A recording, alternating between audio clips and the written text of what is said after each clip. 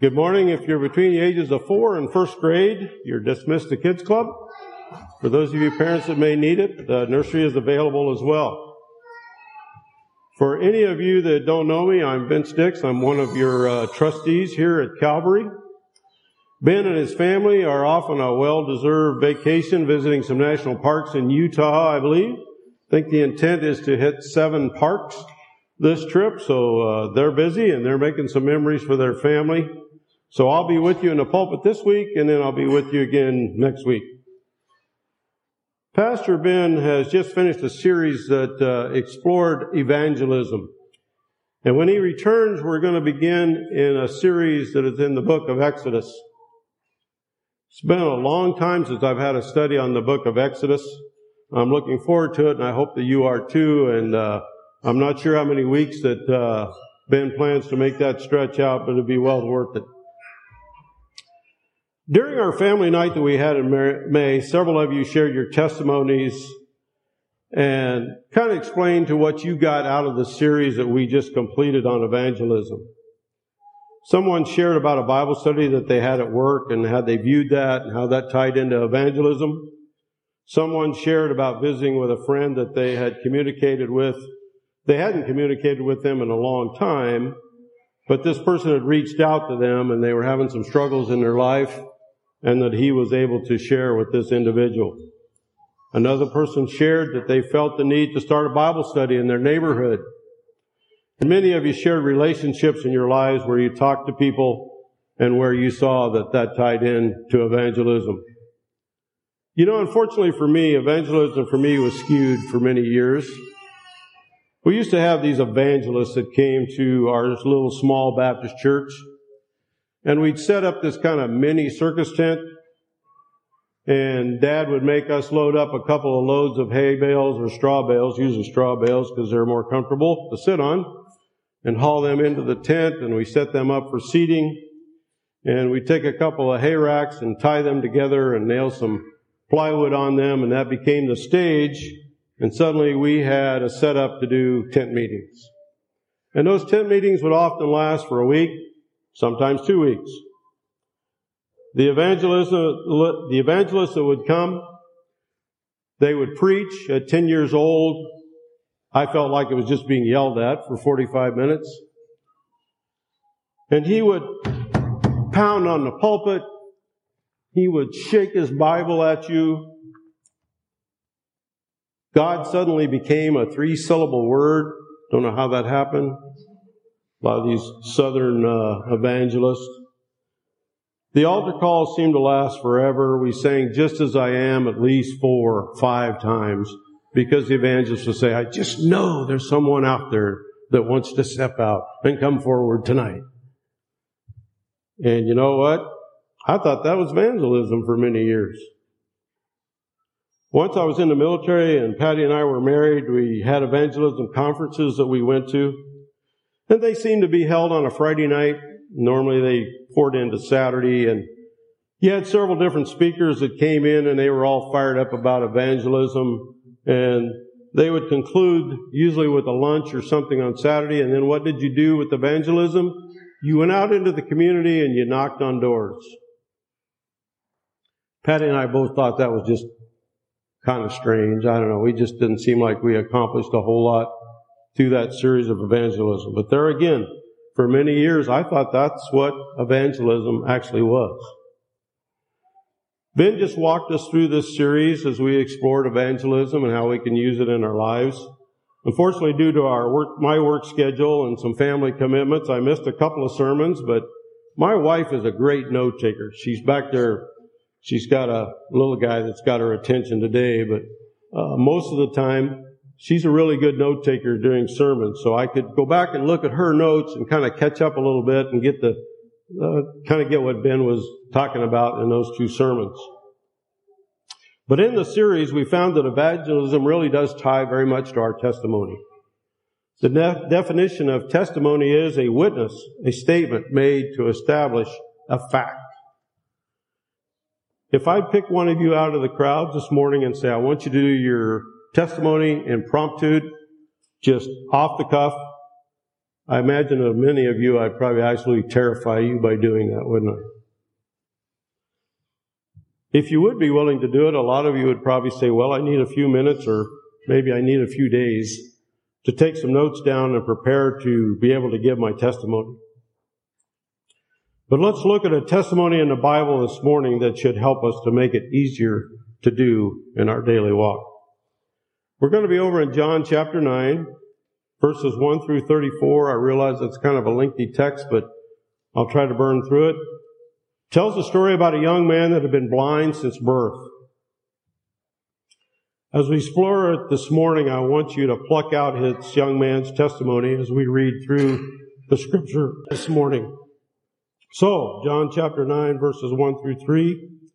So if you have a Bible or electronic device, I ask that you pull that out. If you don't have a Bible, there are pew Bibles, and you're more than welcome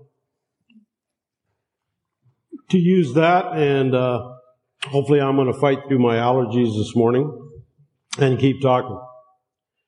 So let's go to verses 1 through 3. As he passed by, he saw a man blind from birth. And his disciples asked him, Rabbi, who sinned, this man or his parents, that he was born blind? Jesus answered, it was not this man's sin or his parents, but that the works of God might be displayed in him. Now let's stop just there for a minute as we look at that scripture.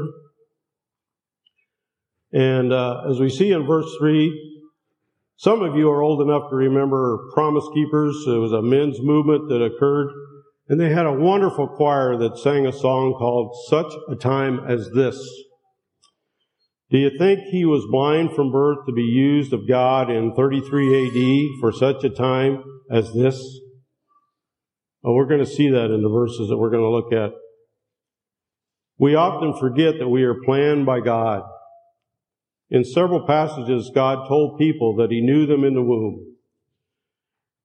In Psalms 139, verse 14, it says, I praise you, for I am fearfully and wonderfully made. God told Jeremiah in Jeremiah 1:5, before I formed you in the womb, I knew you, and before you were born, I consecrated you. You don't know what consecrated means? It means that it's set apart by a deity. And it goes on to say, and I appointed you a prophet to the nations. That might be a very good verse for what's going on in our nation right now to put in your pocket. So we have been planned by God.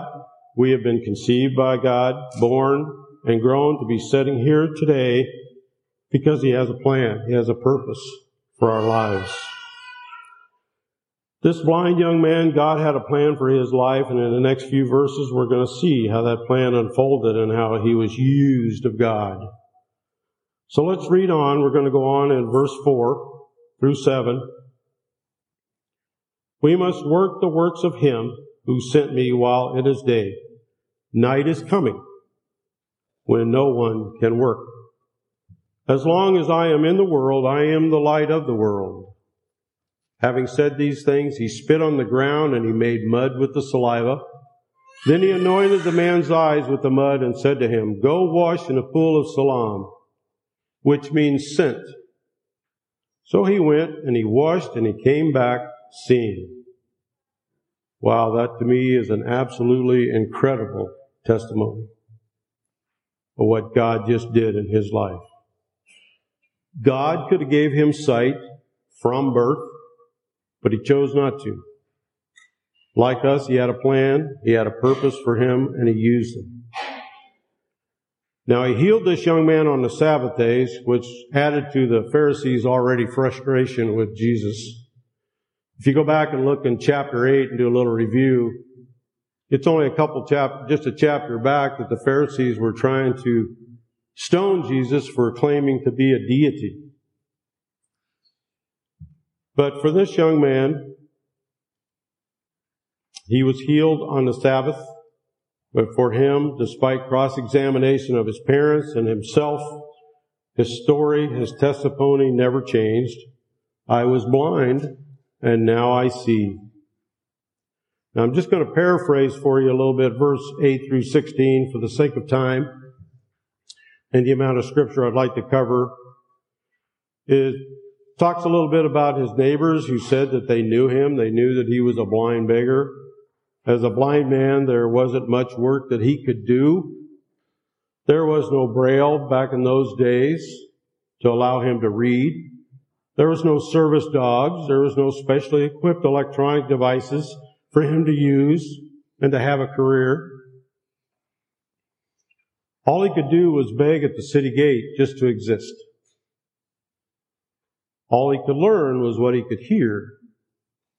So he knew very little bit about the scriptures. He affirmed to them that yes, he was the beggar who could now see.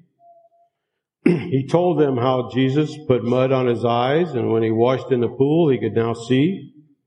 Because of Jesus' healing, this young man's testimony came under intense scrutiny and pressure and continually questioned. So he stepped out in verse 17, and what does he say to them?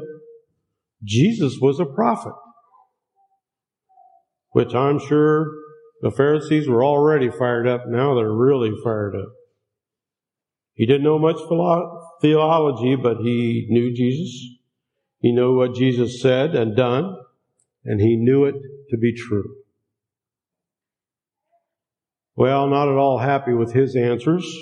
We see in verse 18 through 23 where the Pharisees went after his parents. So let's read on.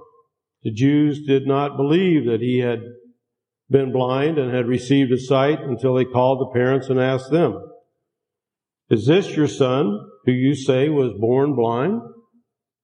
How then does he now see?" His parents answered, "We know that he is our son, and he was born blind. But how he now sees, we do not know, nor do we know who opened his eyes. Ask him. He's of age. He'll speak for himself." His parents said these things because they feared the Jews, for the Jews had already agreed that if anyone should confess Jesus to be Christ, he was to be put out of the synagogue. So, the answers to the questions that they were being asked could really affect their livelihood in a big way. So what did they do? They threw their son under the bus. Being thrown out of the synagogue meant separation from worship. It meant that they would be shunned, that they would be disowned by their own family and friends. And they could actually lose their jobs, whatever they were. If they were in business for themselves, other Jews would no longer do business with them. So they would be a total outcast. They had a lot on the line, depending on their answering to this question. So again, they say in verse 23, he's of age. Go ask him.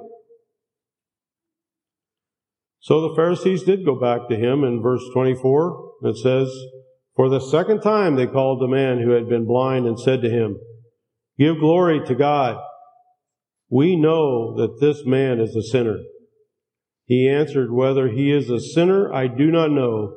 One thing I do know, that I was blind, and now I see.'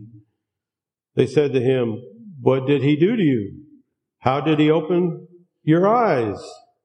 And then notice in verse 27 and verse 28, he answered them, 'I have told you already, and you would not listen. Why do you want to hear again? Do you also want to become his disciples?'" Oh man, talk about putting a stick in the eye of the Pharisees once again. He did, didn't he? But they quickly reminded him in verse 28 that they were disciples of Moses. This young man knew very little of religion, but he had the courage to stand firm on something that was undeniably true. That of Jesus Christ. If you review verses 30 through 33 with me, it says the man answered him, "Why? This is an amazing thing." I'm sure he was absolutely puzzled. They were so wrapped around the axle about being healed on the Sabbath and who Jesus was. And hey, here's this amazing thing that's happened to me. You're not very thrilled about it, are you? And they weren't. You do not know where he comes from, and yet he opened my eyes. We know that God does not listen to sinners, but if anyone is a worshiper of God and does his will, God listens to him. Never since the world began has it been heard that anyone opened the eyes of a man born blind. If this man were not from God, he could do nothing. So what do we see here? Well, I think we should see that he just shared his personal testimony. Testimony that was simple, it was straightforward, it was bold, it was true. Few words are ever needed, really, to share the truth. We don't need a testimony that's 25 minutes long. But we just need to quickly share the truth with someone. The young man goes on to proclaim Jesus to them, but we know in verse 34, unfortunately, they reviled him and they cast him out of the synagogue. But as you scan on down that chapter, you see where he met up with Jesus later. And it says that he worshiped him. How often do we simply tell that we are once blind to the truth of Jesus Christ and now we see? How often do we do it? It's a very simple, it's a bold statement, but it's a testimony of what God has actually done for us. That is really what people want to know. Those people we talk to, they aren't really deep theological thinkers. They don't really have any of those PhD type Bible questions that they're going to ask you. Most of them don't really know the Bible at all. But they're searching for something else, and they know that whatever it is you have, that you have something different, that you have something special. They just want to know what happened in your life. They want to know what changed in your life since you met Jesus. What has happened that made a difference in your life? So as I listen to many of you on family meeting night and listen to your testimonies, it's evident to me that we all have a unique testimony. We all have a unique way to share evangelism. And what we do with that story is a responsibility that we should not take lightly. Evangelism isn't hard if we are living our testimony each and every day.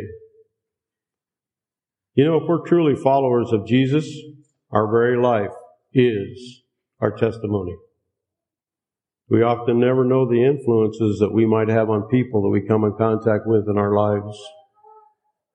There are lives out there that have been touched by you and you don't even know it. Because you are basically just simply living the Christ-centered life. But remember too that we need to guard our testimony.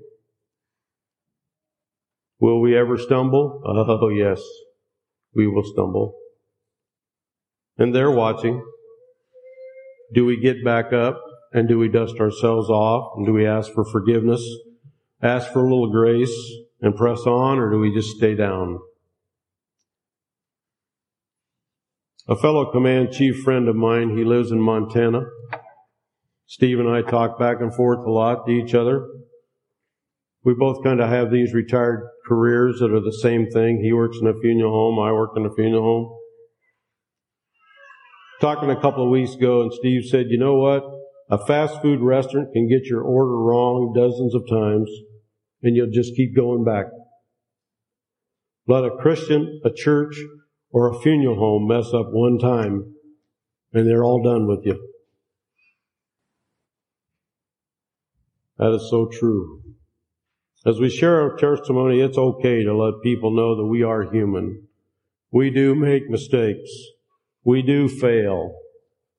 We have these things called forgiveness of sin, grace, mercy from our God. And despite our failures, He loves us and He cares for us. If you ask a non-Christian at your work center who they thought were the Christians there, I bet that they probably can tell you.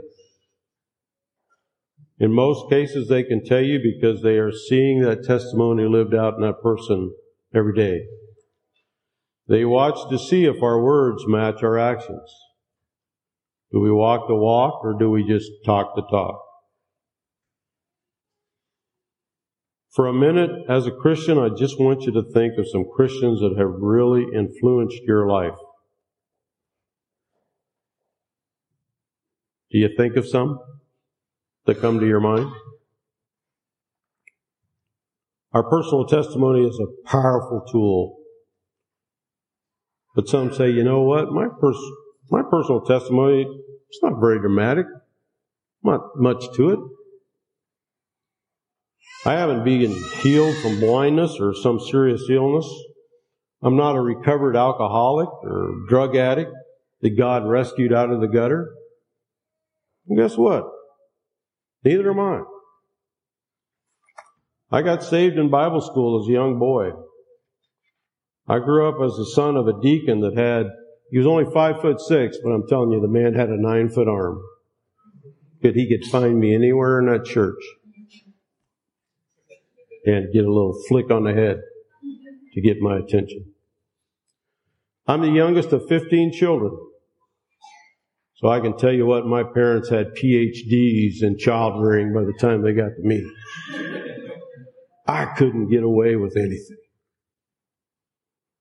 But those parents shared with me that when you are saved, you pass from death into life. And that was absolutely incredible. It's a testimony in itself, just by watching my parents. But I watched the testimony lived out every day in a dad that had about a 6th grade education maybe.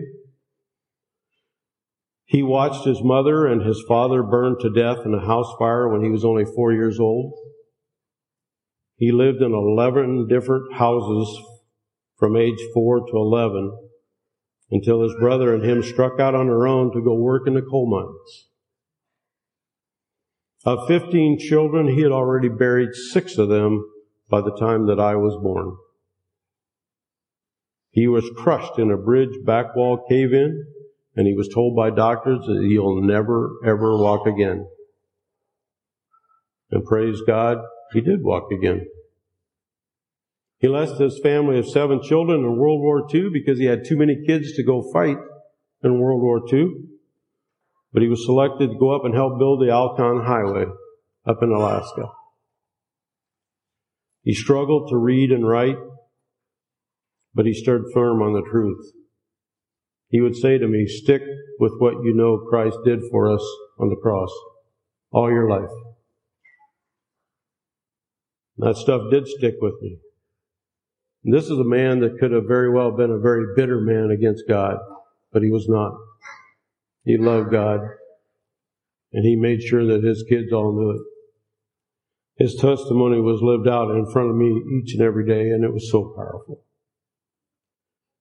The young man in the scripture today, he didn't have a 6-part dissertation to share with the Pharisees. He replied back to the Pharisees in just layman terms that he knew. He replied back with what he knew to be true. As a new Christian, or an old crusty guy that's got a 5-inch part in his hair, that has been a Christian for nearly 60 years, share what you know. And let God work. You need to be faithful to give out that word in your testimony, and then let the Holy Spirit draw people to a life with Christ. If you've faithfully shared when given the opportunity and that answer comes back, well, no thanks. Remember, it is the Spirit's work to convict them of sin and the need for a Savior, not you.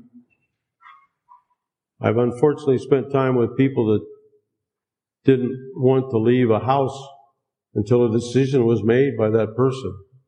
Or basically what we would say, beat them over the head with a Bible. That's not our job.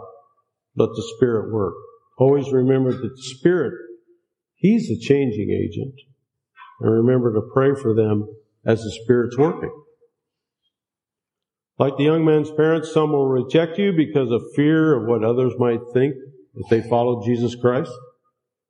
They may have unbelief. They may have a rebellious heart. They've been rebelling against God all their lives. So why would you think that change is going to come quickly or easily? Often we will not see results of our witness. We often use Luke chapter 8, verse 11. I didn't put it on the slide this morning, but it talks about planting the seed.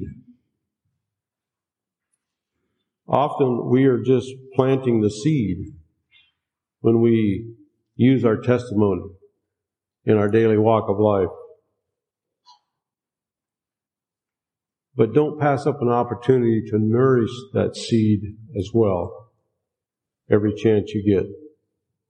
Pray always for that seed, that it's planted and now that it will grow.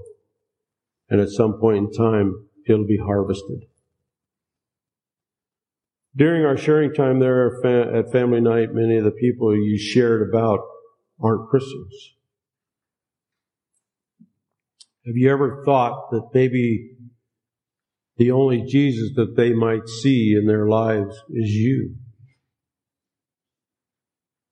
Because of that, like your testimony every day as you strive to evangelize. Don't pass up them opportunities to share Jesus. And I will raise my hand, I'm guilty. There's times I look back and I should have been sharing with someone and I failed to do it. Don't pass up those opportunities. As a young man in the scripture today, he was what? He was planned. He was born. He was raised to be used by God, and he was used in a very mighty way. Don't forget, you're sitting here today. He gave you another day for some reason, some purpose, some plan. Keep your mind open and ready to do that, whatever it is. We don't see this young man again in the scriptures, but I guess that he probably lived his testimony the rest of his life, and he probably was a very powerful man of God. So let God use you out there in your mission, out there in your mission field, to evangelize and to share your testimony. Let's pray. Heavenly Father, we ask for your guidance in our lives as we navigate through our life, and that we would use our testimony and our evangelism efforts for you. Just as a young man in John chapter 9 today, you made him for a purpose, and we saw it fulfilled for your glory. We each one woke up today, which should tell us we still have purpose for our lives. Help us, Father, to live out our lives, to be a testimony for you, not only in church, but our families, our workplaces, and all the people that we come in contact with. May they see Jesus in us in all that we do. You've taught us in your word to be Christ-like. May the world see Jesus in us every day. We pray this morning in Jesus' name. Amen.